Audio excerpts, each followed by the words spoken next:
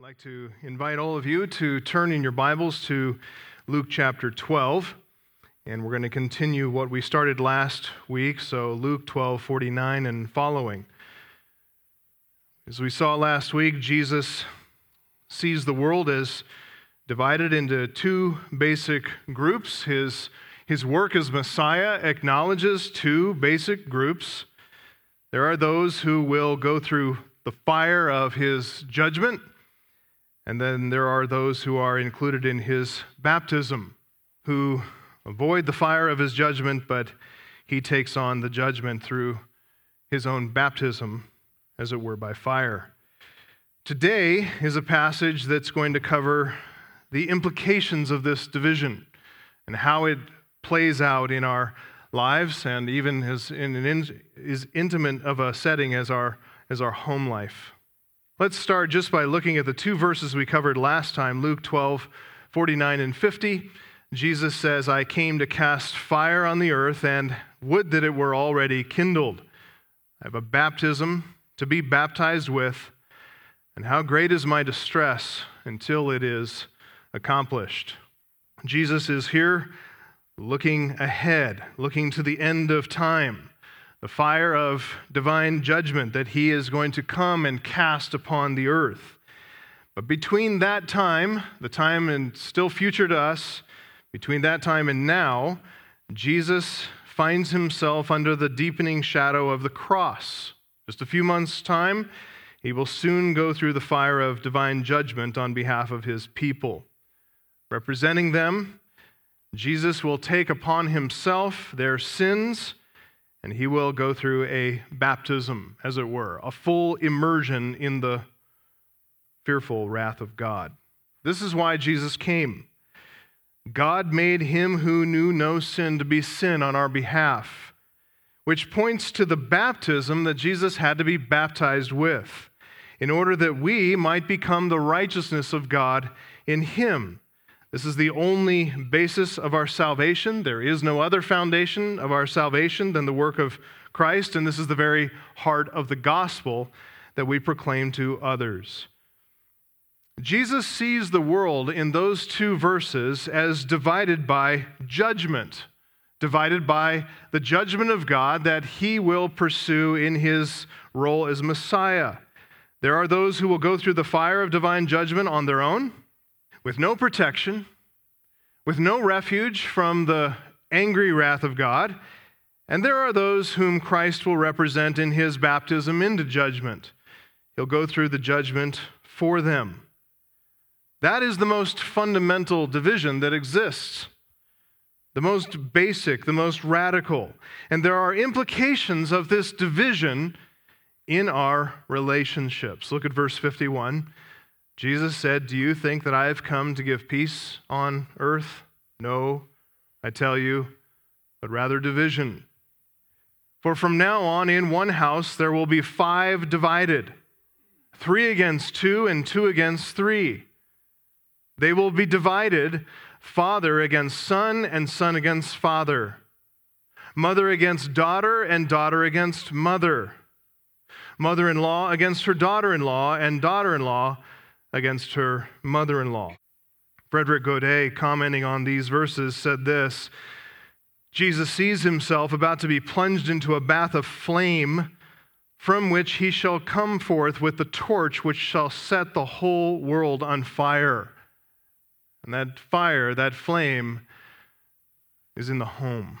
As we've been seeing in our own nation, the fire of division, which is conflict, it's shocking, it's even alarming. I mean, who loves conflict? Who likes it? Only a madman. Who wants to see the upsetting of peace? Who wants to see the disruption, the division, the violence? You'd have to be a madman, as I said, or woefully immature to love conflict, to love controversy, to seek conflict and division. After all, blessed are the peacemakers, right? We love peace. We long for peace. But here's where we need to be very careful. Are we to love peace at any cost? Will we compromise for the sake of peace? Will we set aside principle and truth to get peace? Will we refuse to speak up in protest? Will we shrink back from doing what's right to keep some ostensible peace in society, peace in the workplace, or even peace in the family, peace in the home? The love of peace is a good thing.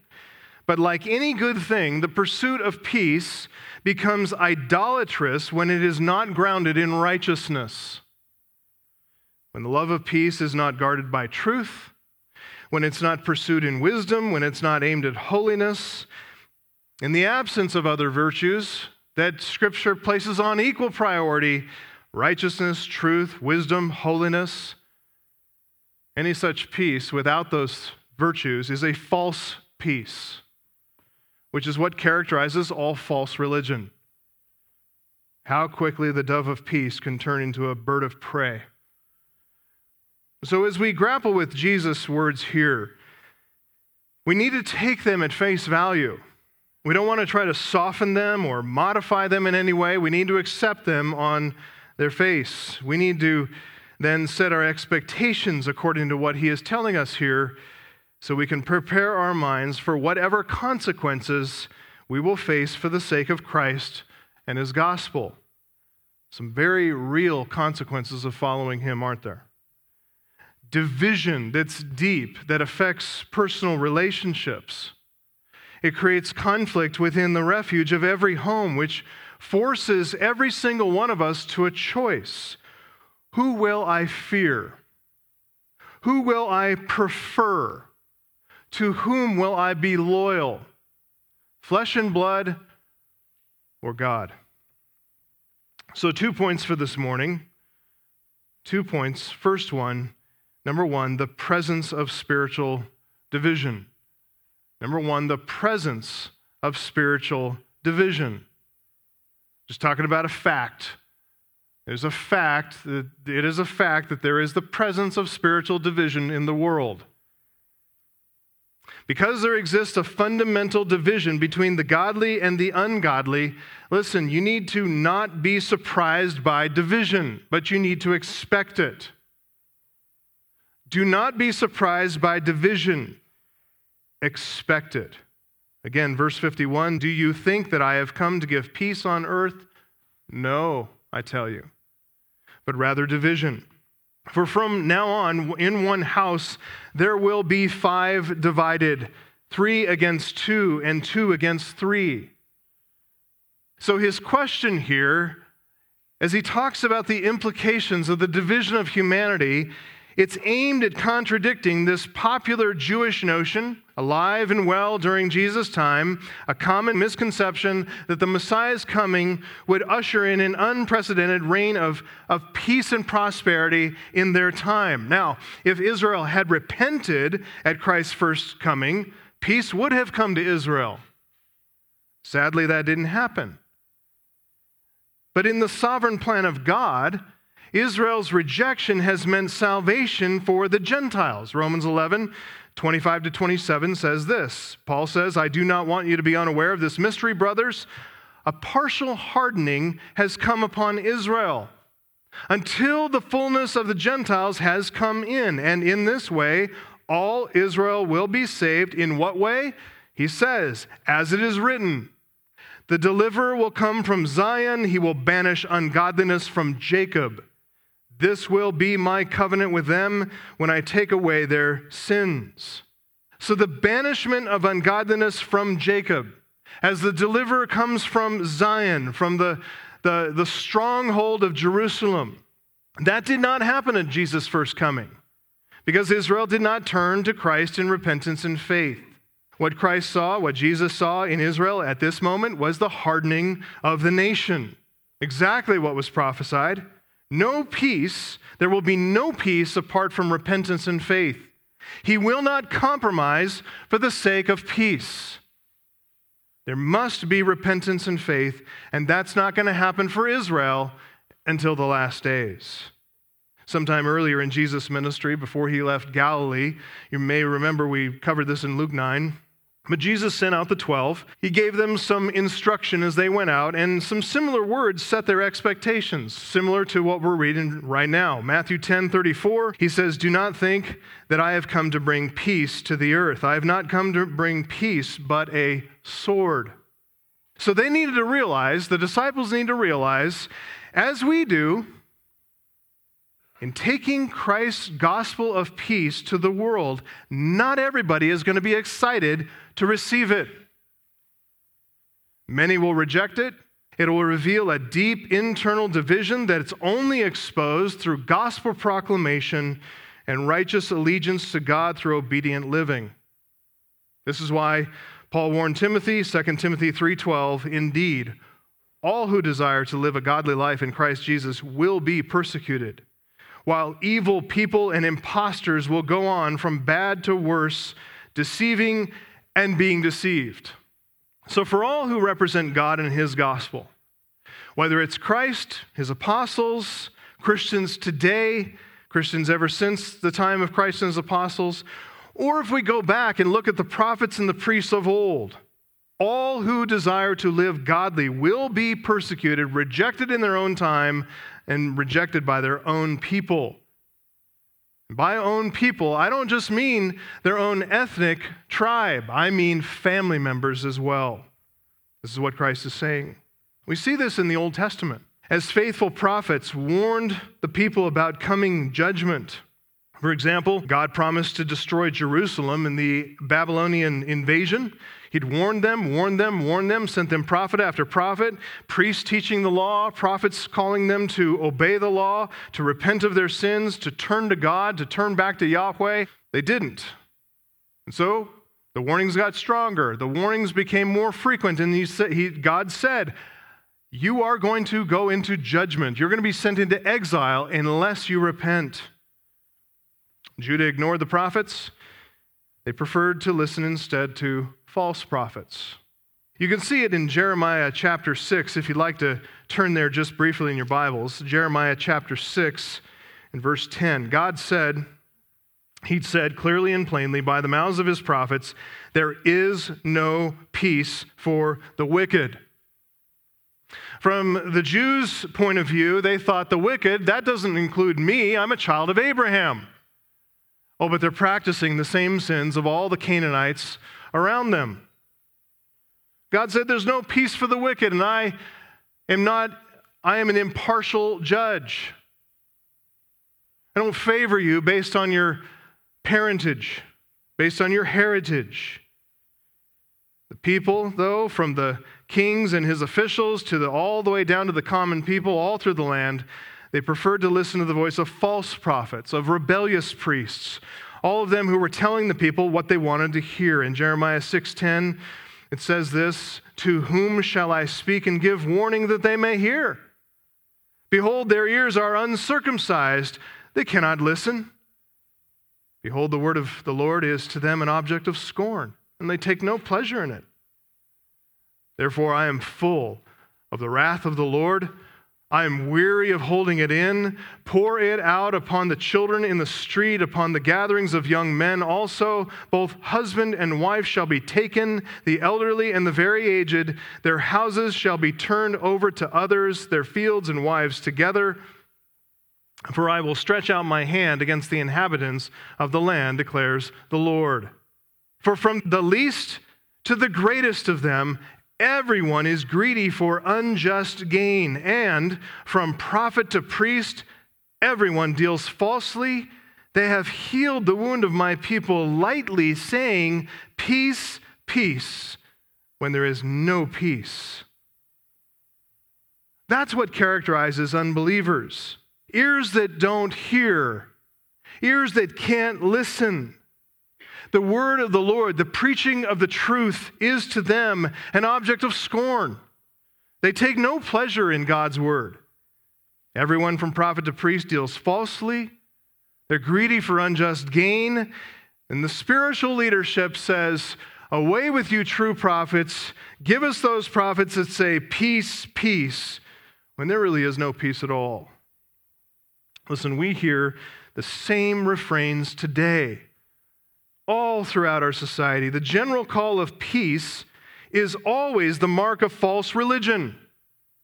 When you hear people saying peace, peace, when there's nothing but wickedness and corruption, there's no call for peace. When we look past all the wickedness in our world and say, God bless America, what we ought to be saying is, God, bless us with the coming of your justice and your judgment on this country. Because we want to see your justice reign, your justice and your truth prevail. And only then do we want to see peace cover the land, when everything is made right before you. False religion, though, soothes everyone saying peace, peace, when there is no peace. It's only true religion that cries out, repent and believe. Pope Francis represents a false peace. In a video called At the Service of Human Fraternity, which he released this past week, the Pope said, quote, "The church values God's action in other religions." He told Christians to return to what's essential. And what's essential according to the Pope? The adoration of God and love of neighbor. And then he called upon them to pray for, quote, "the grace to live in full fellowship with our brothers and sisters of other religions, and not fight each other, but open ourselves to all." Folks, that is the religion of the beast. That is Antichrist religion. And that is what we're going to hear, and we're going to hear it from evangelical quarters as well as mainline denominational quarters. We're going to hear it from Muslims and Jews, and he calls himself a Christian, vicar of Christ. Contrary to Pope Francis, contrary to the false prophets who scorned and abused Jeremiah, contrary to Israel's corrupt spiritual leadership, Jesus said, deep spiritual division exists. And there is no peace.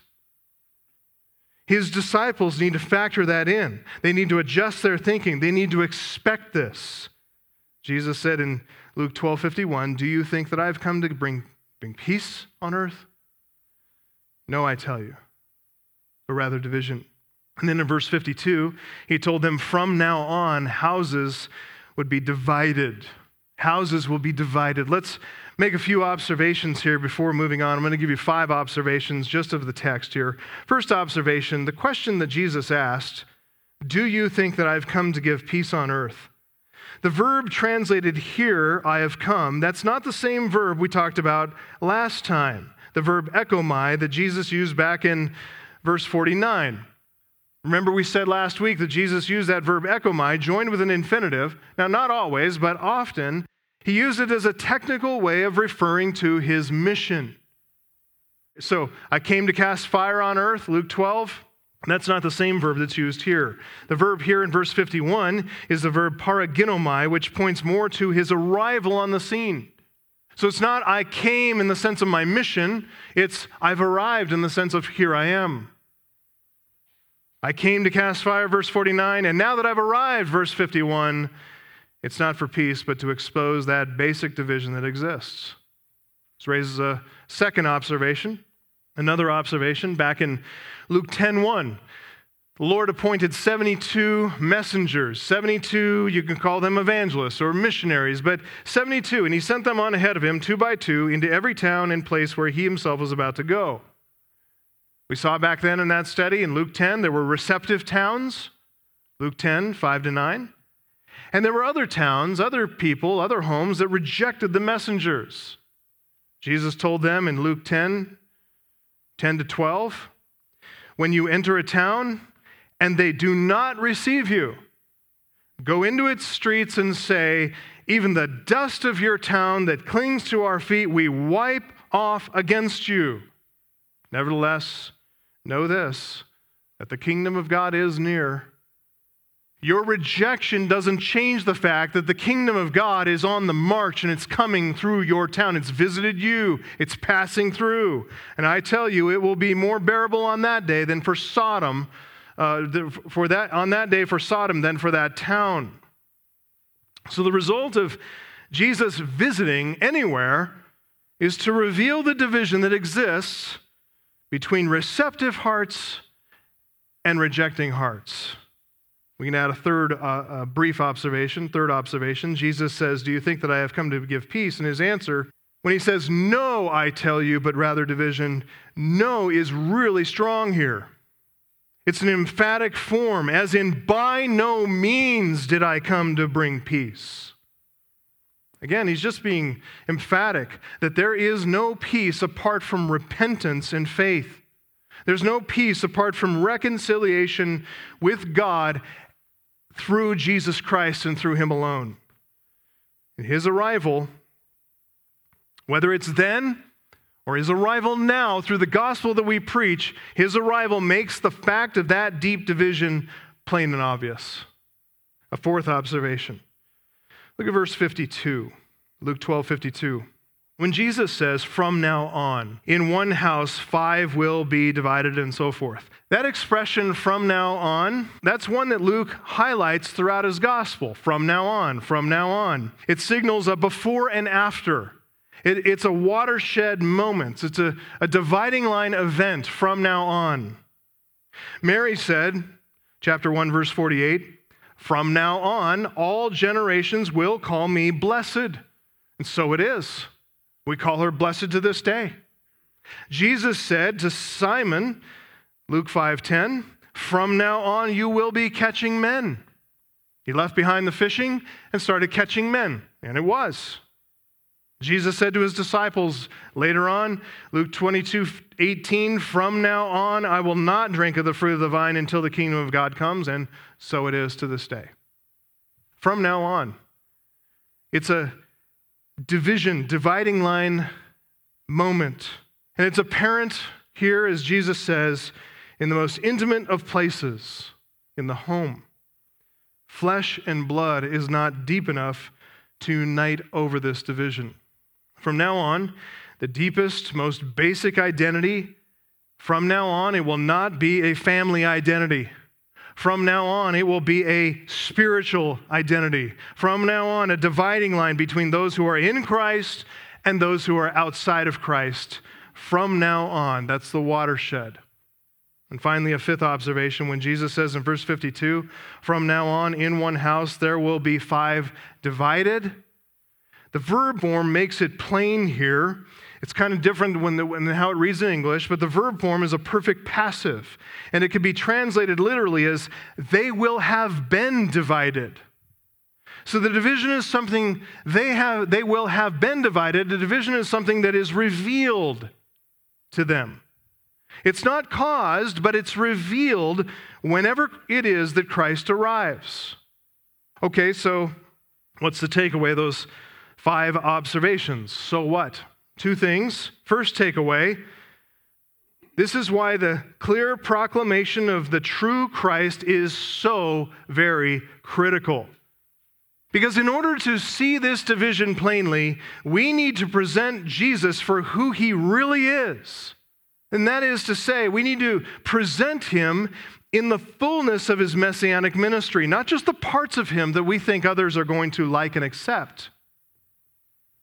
If we only present the friendlier version of Jesus, Savior, Comforter, Friend, things that are all true, but if we fail to present his role as conquering king, as inflexible judge, as the one who comes to execute justice and cast fire on the earth, then you know what? We're presenting a distorted Christ. We're not presenting the true Christ. We're not presenting the full saving gospel to people. And so if we present a distorted Christ, well, it stands to reason that we're not going to see the division clearly. Everybody likes a friendly, happy Jesus. Second takeaway from those observations is that the fact of division isn't necessarily indicative of a problem. Division, when you present the gospel, when you live according to righteous principle, when you live according to the lordship of Christ, division could indicate a problem. You could be a divisive, contentious person. You could be a real jerk. Maybe you're the problem. You're the one revealing division because nobody likes you because you're a contentious person and you're constantly stirring up trouble. But let's suppose you're not that, because I assume better things of all of you. Nobody here is going to do that. Suppose someone acts in a godly way. impeccable integrity, preaches this full gospel, lives in accordance with it, in boldness and humility, presenting the truth. Listen, division will be an effect of a clear gospel. Division will be an effect of a clear gospel and living according to a clear gospel. If your life and your witness and your gospel is not revealing any division between the people, you and the people that you know, you might want to ask yourself a few questions, hard questions about your own clarity. Ask hard questions about your own life. Is it clearly, distinctly, unambiguously Christian in the pattern of Christ? Or is there some level of mediocrity there? It happened in the homes into which Jesus came. It happened in the villages where he arrived. We know that Jesus did everything in a righteous and gracious way. There was nothing lacking in his witness. Still, his arrival meant, verse 52, that in one house 5 are divided, 3 against 2 and 2 against 3. There are 2 saved by grace and 3 who remained in sin, or vice versa. Who he is and what he has said and what he has done, who he represents, Jesus Christ always comes and exposes the division that exists between the righteous and the unrighteous, between the repentant and the unrepentant. So when you see that happening, when you see division apparent, clear, don't be quick to assume you've done something wrong, that you haven't been clear, or even that you've caused division. Remember what Jesus says here and recognize that the gospel, its very purpose is to expose a deep divide. Remember how John the Baptist referred to Jesus, the Lord, and his winnowing fork? The work of the winnowing fork, it reveals the chaff to be chaff, and it reveals the wheat to be wheat. His word, it reveals and exposes reality. It's going to happen.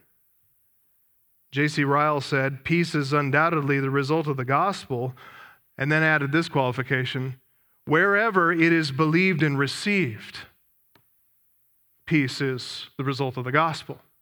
But wherever there are hearers of the gospel who are hardened, impenitent, and determined to have their sins, the very message of peace becomes the cause of division. End quote. Those who believe and receive the message of peace in the gospel, listen, they're radically changed, aren't they? They're regenerated by the Holy Spirit. I mean, they may appear to be the same person on the outside where everybody can see them, but they have become something fundamentally different internally, spiritually. They are new creations in Christ. They are not at all the person that they were before regeneration. They're fundamentally new, and only time will tell. They're changed. They're different. Ryle again. He said, those who are dominated by the flesh will hate those who are dominated by the Spirit. Those who have resolved to live for the world will always be evil toward those who have resolved to follow Christ. We may lament this state of things, but we cannot prevent it. So long as some are converted and some are unconverted, there can be no true peace. End quote. Folks, don't be surprised by division. Instead, expect it.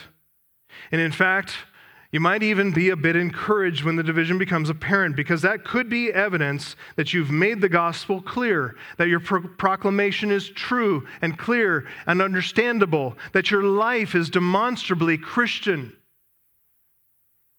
So Jesus would have us set righteous expectations here. That's what this is about. He wants us to set righteous expectation.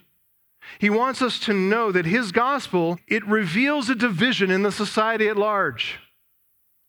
So don't be surprised by the division. Take courage, expect it, stay loyal to Christ over all others, even family. This is where all this instruction becomes intensely personal. As division becomes apparent in our homes. This is what's so hard for us, because it moves against all of our natural instincts. So in the second point, let's Let's talk honestly about this. Second point, the consequence of spiritual division.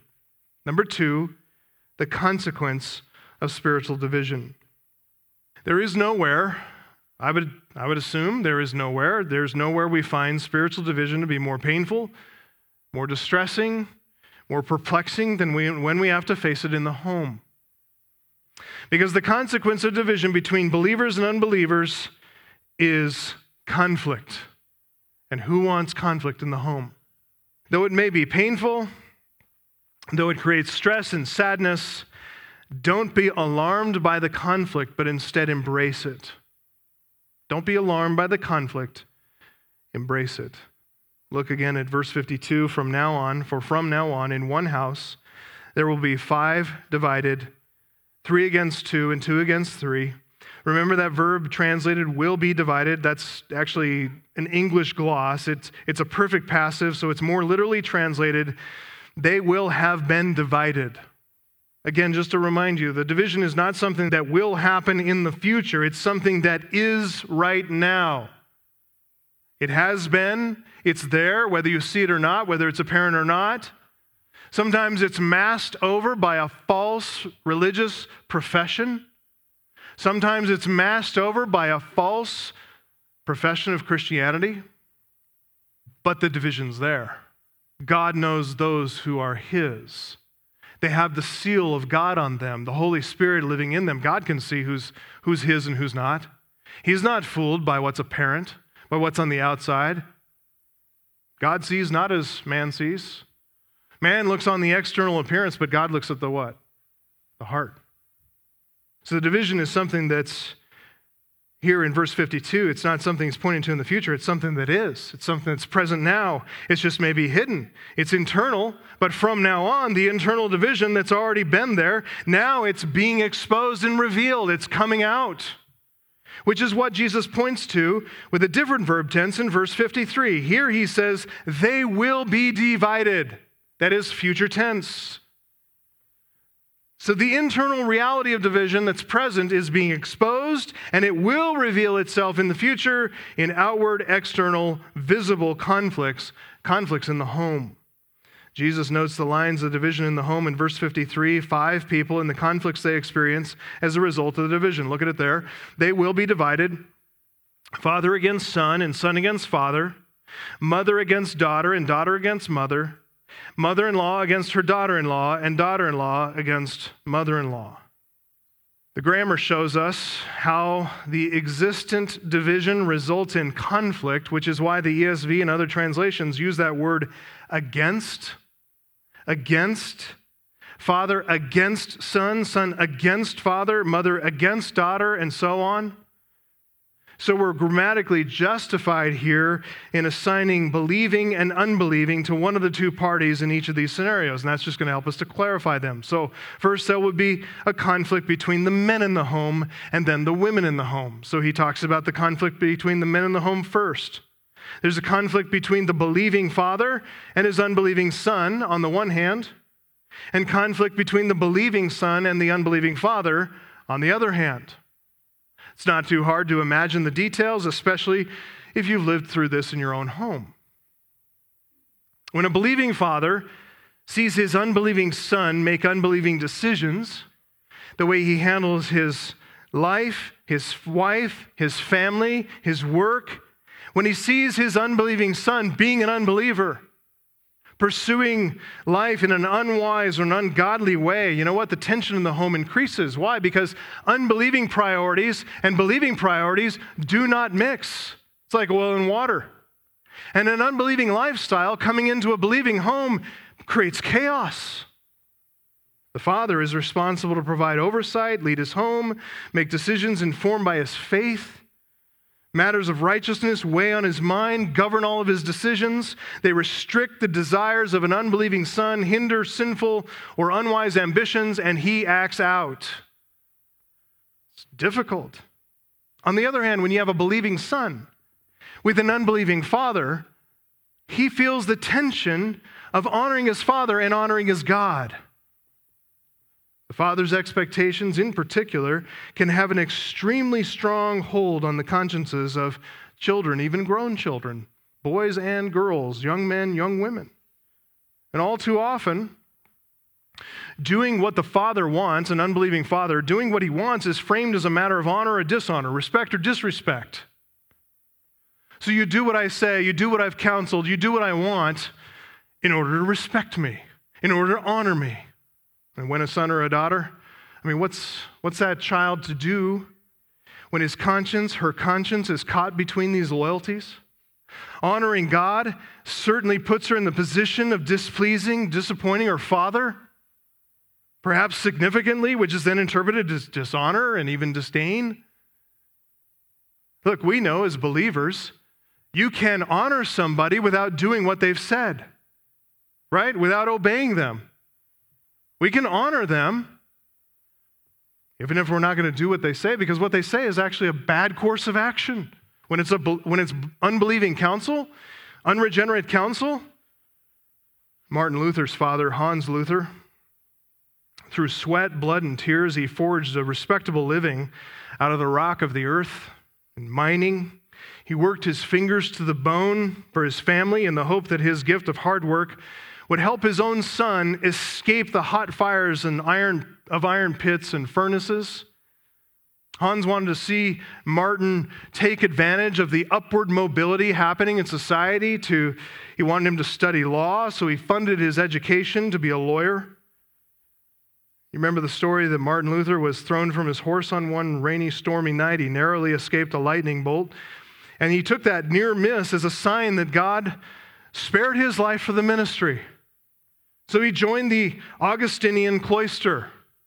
Those different monk cloisters were places to get an education, religious education. But for Hans Luther, he was upset because not only was this not like going to an Ivy League school, Harvard, Penn State, or even something, with any kind of reputation. It was like going to a community college level in the Augustinian cloister. Not only that, but he had to become a beggar monk, raising his living off of begging from others. For a hardworking man like Hans Luther, this was anathema. You don't do this. His father, Hans, was furious. You can imagine as a father, you've been working 20 years for this kid's life, tucking away for this kid's education. Martin's rather rash decision, and it was a rash decision, spurned his father's decades of hard work and sacrificial investment. We're thankful that the God's providence led in this way. We're here today because of what God did through Luther, through the Protestant Reformation. Martin Luther's conscience was bound to Scripture and believing reason. But we have to acknowledge what it's like to live through the tension between believers and unbelievers in the home, which separates and divides sons from fathers and fathers from sons. It's hard. The next set of scenarios portrays conflict between women in the home. Whether that happens in the nuclear family with flesh and blood connections, or it occurs in the extended family when the connections are legal through marriage. Just a quick grammar note here as we get to the women. A grammatical change in the text marks an escalation in the intensity with the women in the home in the conflict. One level of tension and conflict between the men, but the intensity of that conflict ratchets up when the women are involved. Godet says the grammar here indicates hostility and with more energy. Religious hostility is here strengthened with previous natural animosity, and even more when it comes to the in-law relationship. Prudence instructs me to make no further comment on that. I just need to be faithful. In pointing it out to you. Now that I've done that, I'm going to move on. There's a conflict between the men, but then secondly, there's a conflict with escalating intensity with women in the home.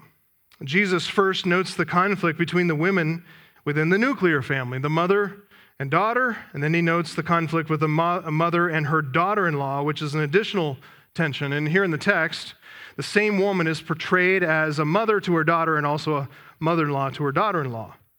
Why is there no father-in-law, son-in-law scenario here? Because at this time, men didn't typically move into their in-laws' home. When a young man married, he brought his bride back to his father's house. He built a life for her and for them there. So Jesus sticks here with what's most typical. So spiritual conflict between the women, Jesus starts with a nuclear family, conflict between a believing mother and her unbelieving daughter on the one hand, and then the believing daughter and the unbelieving mother on the other hand. There is no one-size-fits-all way to explain the relationship between all mothers and all daughters, but we can easily observe how natural maternal concern can create pressures and set expectations for their daughters. When both women are believers, mother and daughter, believer, mother-in-law and daughter-in-law, believers, a mother's concern for her daughter or daughters-in-law to grow in holiness, to speak and behave with godly propriety, to build godly habits, to be devoted to husband and children, to embrace serving the family, to grow fruitful in good works. All that maternal pressure is a true gift of God. Some daughters react very well to this godly maternal concern, others less so, even believing daughters. It all depends on maturity, whether or not the heart is oriented toward gratitude, whether or not the heart recognizes the gift of God in a godly mother, her counsel, her influence. But recognize division. Mother and daughter divided by regeneration, divided by conversion, divided by faith or lack of faith. One believer, the other not a believer. When these two women are not operating from the same worldview, there is a whole different ballgame in play here. For one, the believer, the biblical portrayal of womanhood, that a woman is a helpmeet to her husband. She takes the role of active, thoughtful submission to her husband in the home. She serves her children and loves them. It's all informed by the growth and wisdom that's applied to her marriage and her family. For one of these women, the believing one, this is God's design and high ideal for women. For the other, for the unbeliever, this is the very picture of patriarchy and oppression and all that is wrong in the world. For the unbeliever, biblical womanhood is everything that's wrong in the world, and she hates it to the core. Add the in-law tension to this, the conflict increases by a magnitude of 10. Believing mother-in-law in conflict with her unbelieving daughter-in-law, or vice versa, because that young woman is married to the mother's son. Huge tensions here. Again, think about the world we're living in right now and apply this to the world we're living in, the triumph of modern feminism that's been aided, abetted, accelerated today by critical theory, intersectionality, the LGBTQ revolution, cultural hostility against biblical womanhood is at a fever pitch. What we teach, what we practice here in our church, as a matter of course, as a matter of biblical fidelity, is anathema to the world. It is the very height of injustice. It's the very height of cruelty, hatred, severe oppression. It's everything that a woman should be freed from. What God says is good and wise and holy. Recently it was made aware of, and then I looked it up in the Guardian newspaper, reported on a Twitter post. And it was Twitter removed this post. They're kind of doing that a lot these days, but they removed a post, quote from the Guardian, post linked to an article by state mouthpiece China Daily, which said, here's the quote from the China Daily news piece, "Study shows that in the process of eradicating extremism, the minds of Uyghur women in Xinjiang were emancipated and gender equality and reproductive health were promoted, making them no longer baby-making machines. They are more confident and independent." They're talking about forced sterilization of these women, and they're calling it emancipation. Forced sterilization becomes promoting gender equality and reproductive health. Forced sterilization of women is now called freeing them from being nothing more than baby-making machines. Oh, now that they've been forced to be sterilized, they're more confident and independent. Especially, that's coming here, folks. That's China. We're doing a lot of business with China. You know what happens when we do a lot of business with China? We start to drop our standards. We say to drop our convictions, drop principles. We want peace for the sake of prosperity, so we're not going to make a big stink over forced sterilizations, one-child policies. Especially today, critical theory, intersectionality, cultural Marxism. Today's secularism has moved from an irreligious standpoint to a deeply religious standpoint. Today's secularists believe they are championing righteous causes. They are practicing religion through politics and through social activism. And at every point, they are on collision course with divine righteousness revealed in God's word. These vastly opposed values, which are sourced deeply and radically convicting worldviews, when they show up in the home, when they are joined to maternal feminine concern, when they're accelerated by feminine passion, you have all the elements in the home of a perfect storm, relationally speaking. All that to say, the natural consequence of division between believers and unbelievers in the home is conflict in the home. It's painful, it's distressing, it can cause deep sadness, but listen, this is nothing new. Believers throughout the centuries have had to experience this exact same thing, the same pain, the same sorrow. They've had to prefer righteousness over all of this. They've had to set a higher priority on pleasing God than preserving a false, superficial peace within the family. So I'm just telling you, based on what Christ says here, do not be alarmed by the conflict. Expect it and embrace it. And now that Jesus has reset our expectations, that there is a presence of spiritual division, and the resulting consequence of that division is conflict in the home, what are we supposed to do about it? Let me give you some points of application here. A few points of application. Number one, first and most obvious, just simply this: accept the reality of spiritual division by acknowledging that it can happen in your home. It can happen and probably will. Accept the reality of spiritual division by acknowledging that it can happen in your home, probably will. It does no good whatsoever to anybody to pretend that the spiritual division does not exist, or that it won't or can't happen in your home. Jesus tells us spiritual division does exist. So if you deny that reality, you're denying the words of Christ. Don't do that. Division does exist, it will exist, and it'll happen in your home as well. For you who are parents and grandparents, for you this means you can't ignore the sins that have come to characterize your children or your grandchildren. Now that they're all grown up, now that it's become apparent that they have no interest in the church, now that it's become clear that they live lifestyles that are remarkably similar to everybody else's in their peer group in the world, perhaps even harder, now that they seem to keep gravitating toward bad churches, weak preaching, bad theology, social justice, some kind of charismatic mysticism, feminist tendencies, and all the rest. Listen, parents, grandparents, don't play the game of pretending the childhood profession of faith is valid when sin, when spiritual lethargy or indifference has come to characterize those lives. That which characterizes the life is a far truer indication of the actual heart condition than any prayer that child prayed in childhood, verses memorized, service rendered, mission trips that they went on all throughout junior high and high school and into college. Don't look at that superficial stuff. You want to know what a person believes? Look at how they live. Don't just listen to what they say.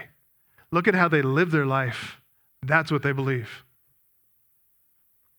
It displeases Christ, and it does our children and grandchildren no good at all when we refuse to think with discernment and understanding, and when we believe against all evidence that a childhood profession has saved them, when their lives show forth no spiritual energy, no spiritual excitement, no spiritual fruit. For you believers who are in the son or daughter category, realize that your faith, the truth that you, by your conversion, have brought into the home in your speech, in your witness, in your testimony, the witness of your lifestyle, that may be leading to some turmoil and conflict. You might be you might not be doing anything wrong, but then again, you might be. So be careful not to become self-righteous. Don't think that all the opposition that you're facing in even your unbelieving home is simply due to your bold commitment to Christ. Realize sanctification has had very little time to develop in your life. And now your sin is just covered over with spiritual words. To unbelieving ear, it can smack of hypocrisy, of Pharisaism. So be very quick to acknowledge your fault, to confess your sin, to ask unbelieving family members to forgive you for your sins against God, against them. Humility and the admission of guilt, the confession and forsaking of sin goes a long, long way toward preventing the appearance of hypocrisy and toward embedding within you a Pharisaic self-righteousness that so often accompanies young believers. All right, so that's a first little point of application. Just accept the spiritual reality of spiritual division and acknowledge that it can happen in your home. It's a fact. Second point of application. Embrace the reality of spiritual division by clinging to God. Cling closely to God and not to your physical offspring. Cling to God and don't try to cling to your flesh and blood family members.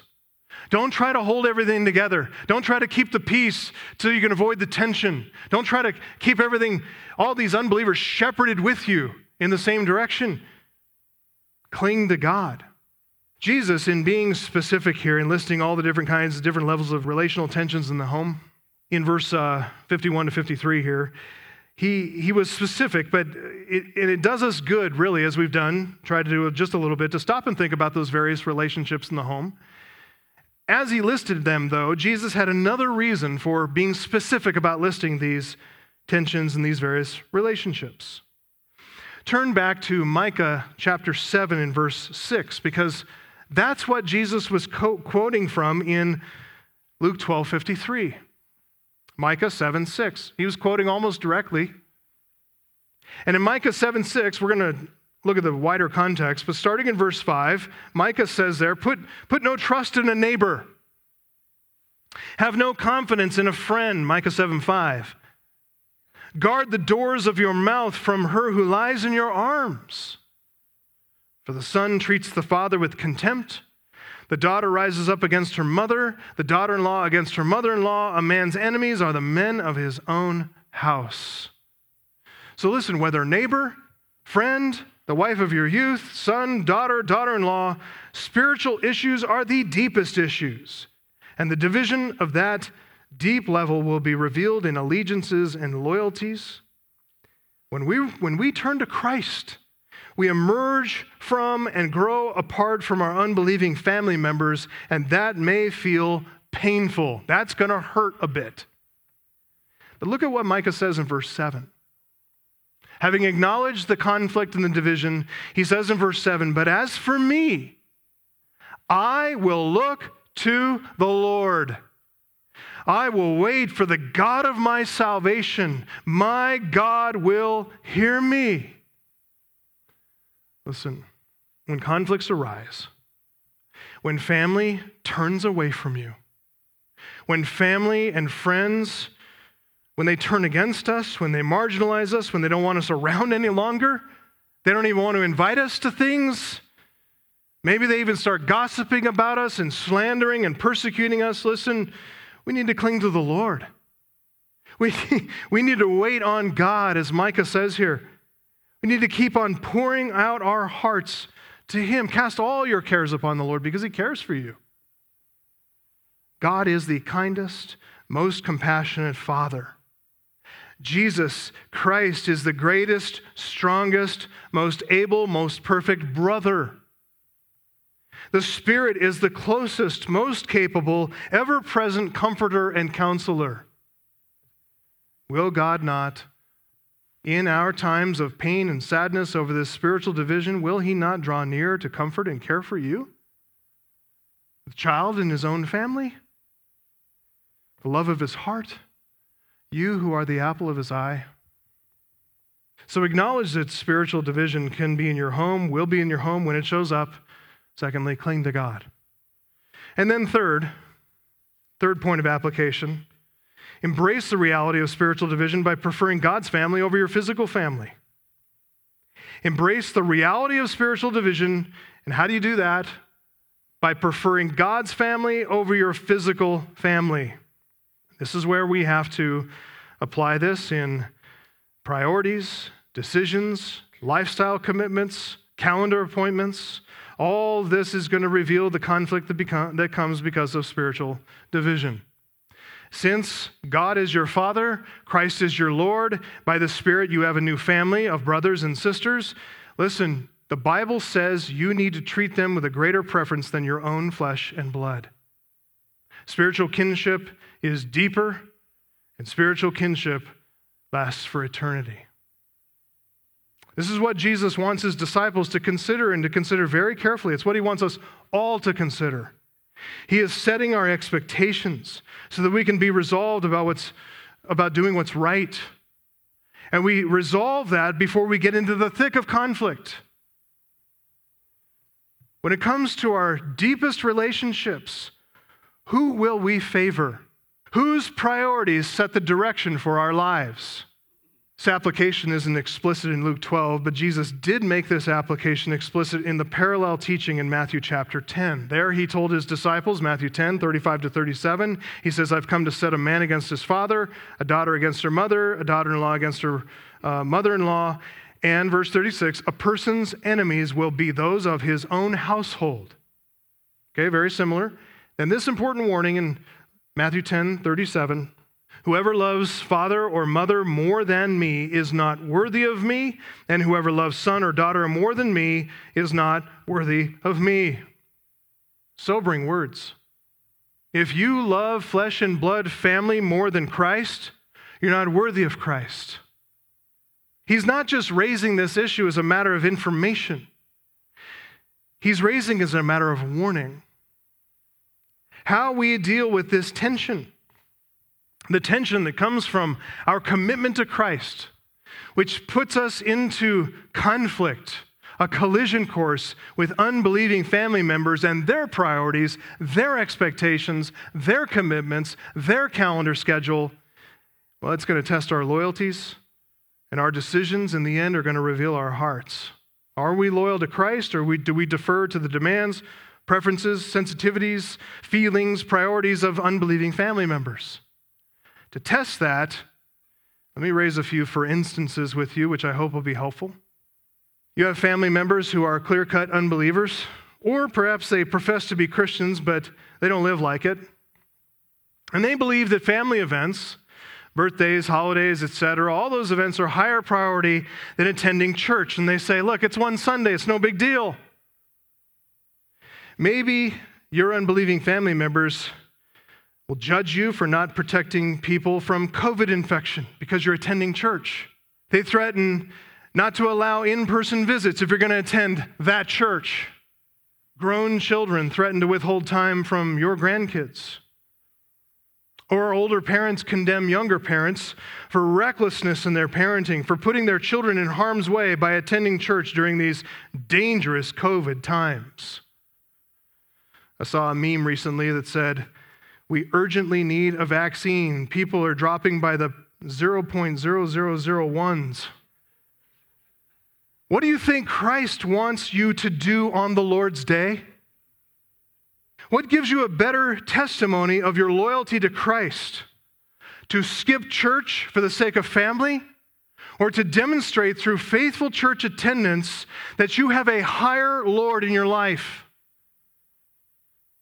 That family is a lesser priority than Christ and his church. It's not a no priority, you love them. But Christ is the highest priority.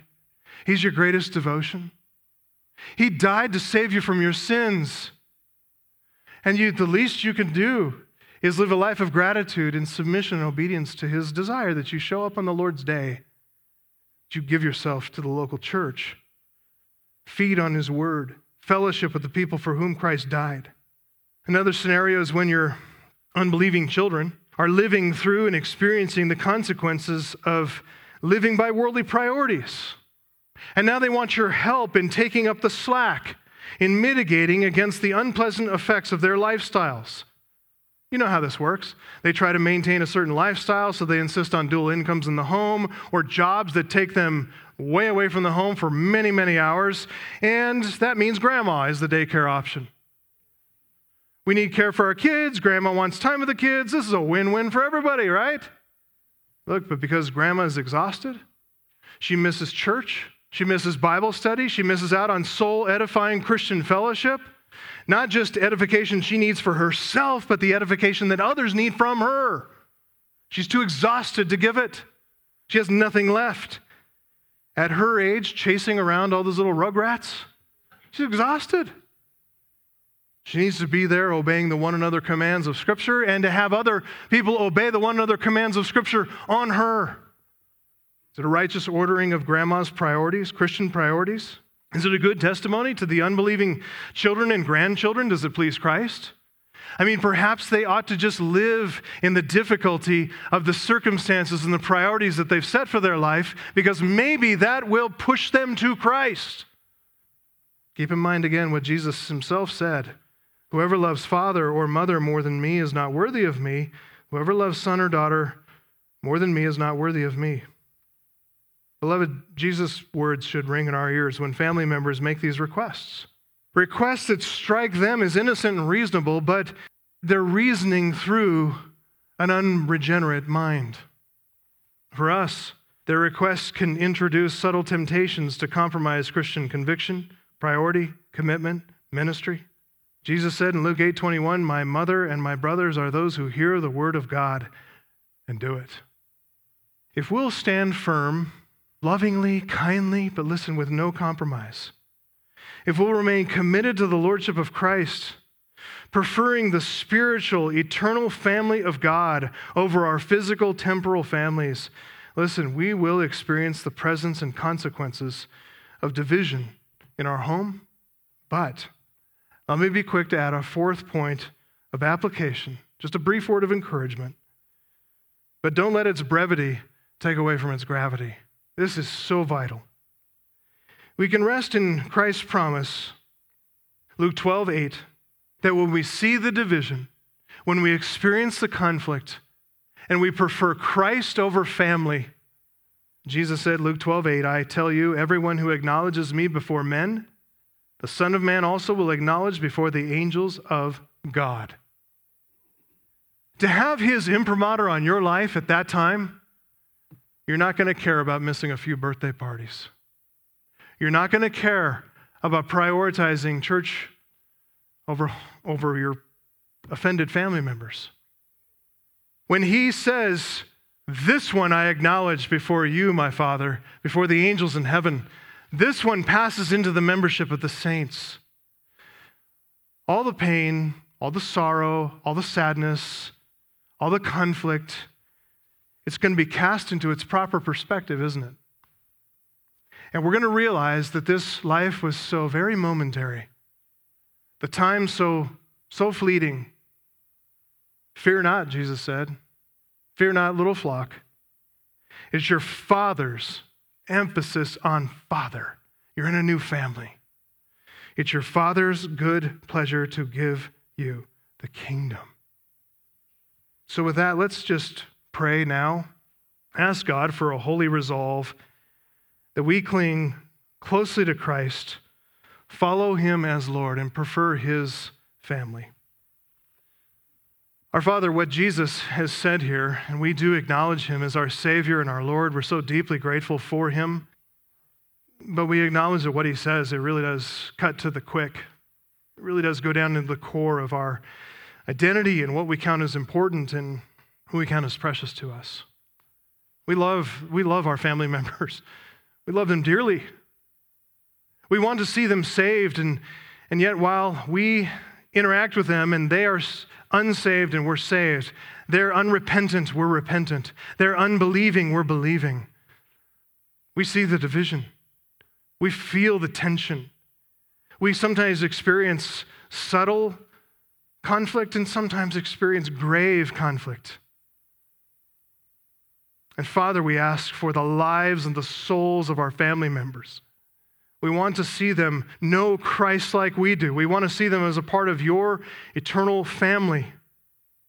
We want to see them one day before the throne, bowing down, worshiping, and for all of eternity joining in service and fellowship with you and with your Son, Jesus Christ.